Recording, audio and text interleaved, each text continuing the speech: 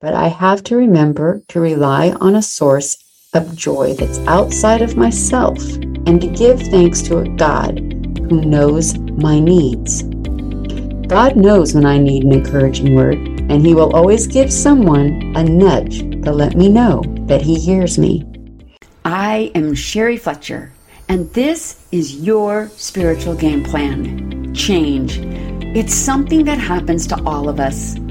You've invested your time and energy into an important role, sometimes for years, and then suddenly it's time for you to move on. Maybe you've worked hard on a dream, and now your path is taking a new turn, but that dream isn't going with you.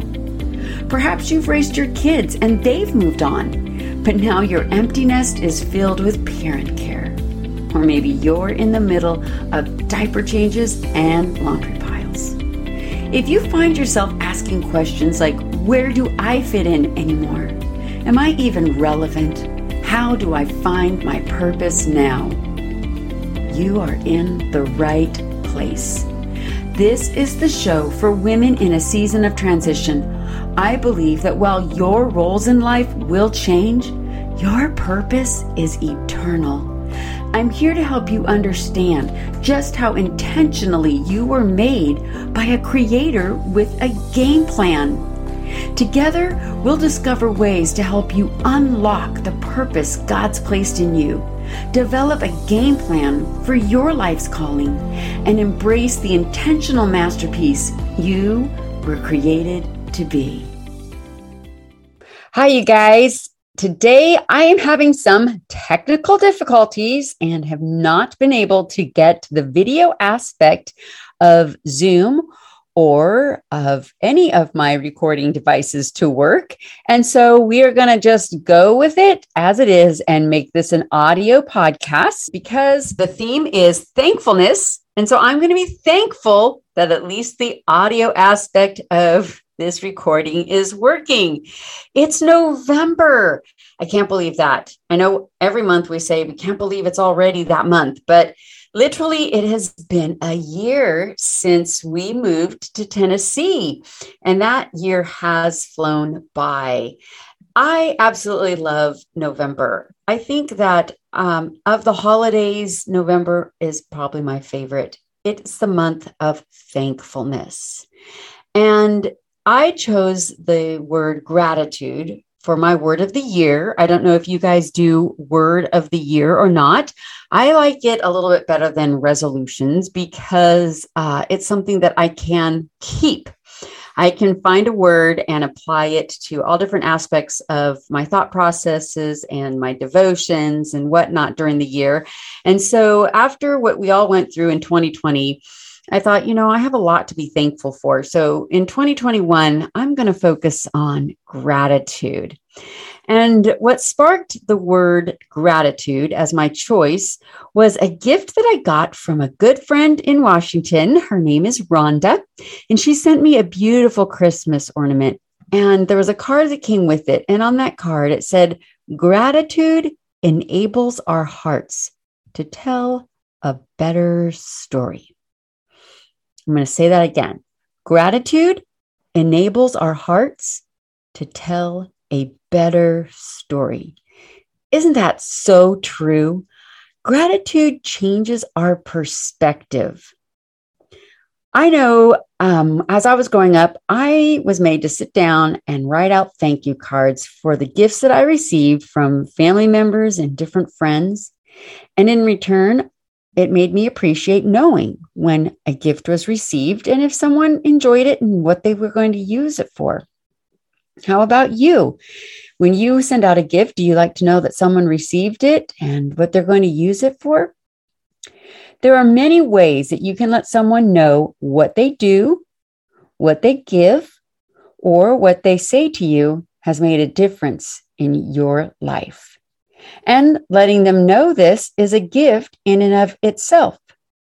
Gratitude has always been a huge part of the Lord's teaching. There are plenty of stories in the Bible about gratitude, but one of my favorites is the story of the 10 lepers found in Luke 17:11 through 19. While traveling to Jerusalem, he passed between Samaria and Galilee. As he entered a village, 10 men with leprosy met him. They stood at a distance and raised their voices, saying, "Jesus, Master, have mercy on us." When he saw them, he told them, "Go and show yourselves to the priests."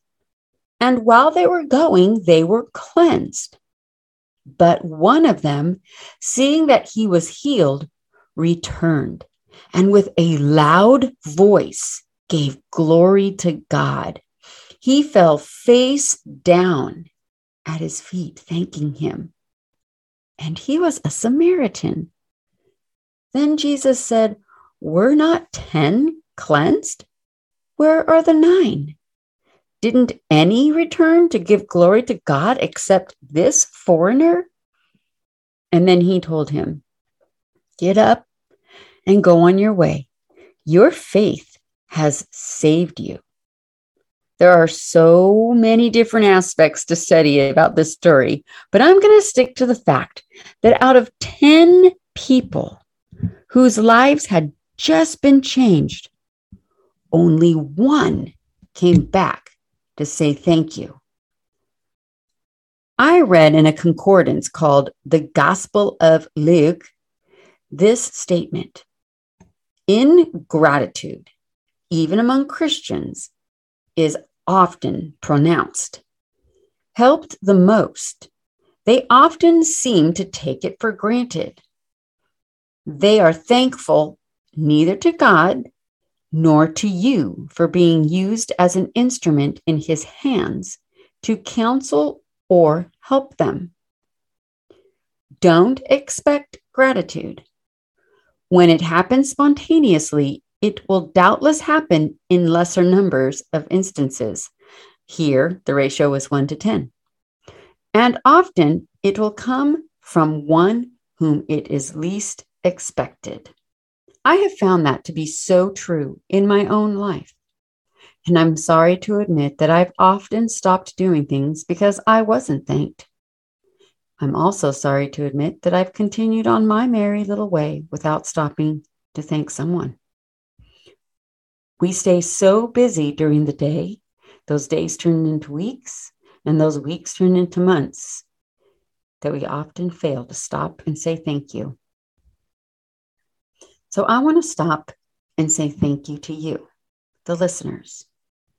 Thank you for taking the time to give me the gift of your kind words. I have my share of hard days. And whenever a comment, an email, or a message, or a review comes through, I'm reminded of God's love working through you. This is how he works.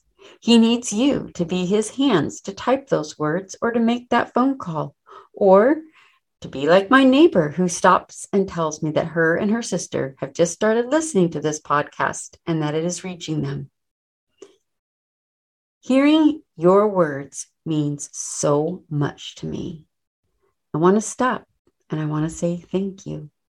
I want to say thank you to Melody, a friend and a listener back in Washington. Thank you for the gift of your words. You have always made me smile, and you're an amazing pillar in the community as a single mom who has sacrificed so much. I want to stop and say thank you for sending the messages that you enjoy my podcast and acknowledging that my move must have been hard. Thank you for encouraging me that I'm helping others by advancing his purpose. Vicki, you are a support to me more than you realize. Thank you. You are a wonderful mentor, and I appreciate the time that you take to talk with me as I process and grow in my ministry. You are often who I think of when I'm writing. Amy from Texas, you sent me the gift of these sweet words.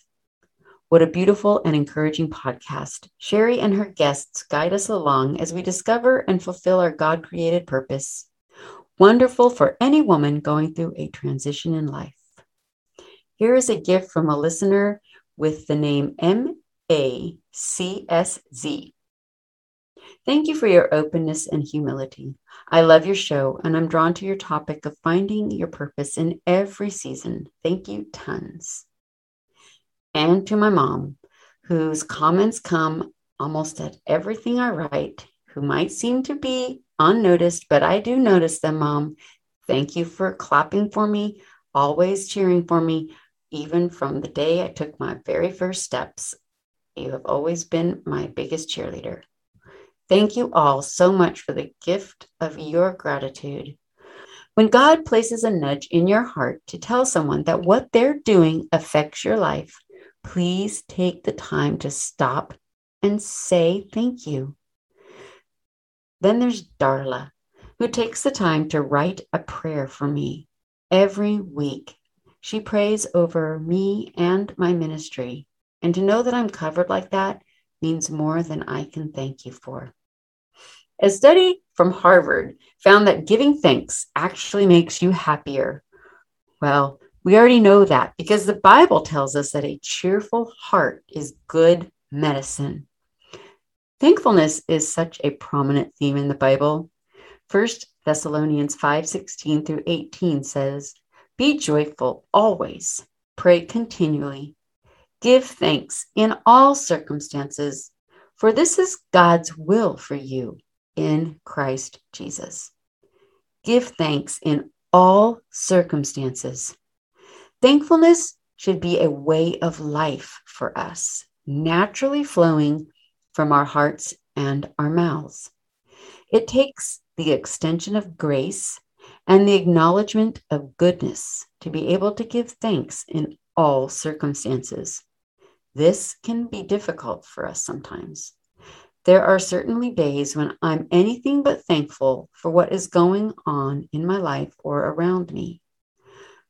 But I have to remember to rely on a source of joy that's outside of myself and to give thanks to a God who knows my needs.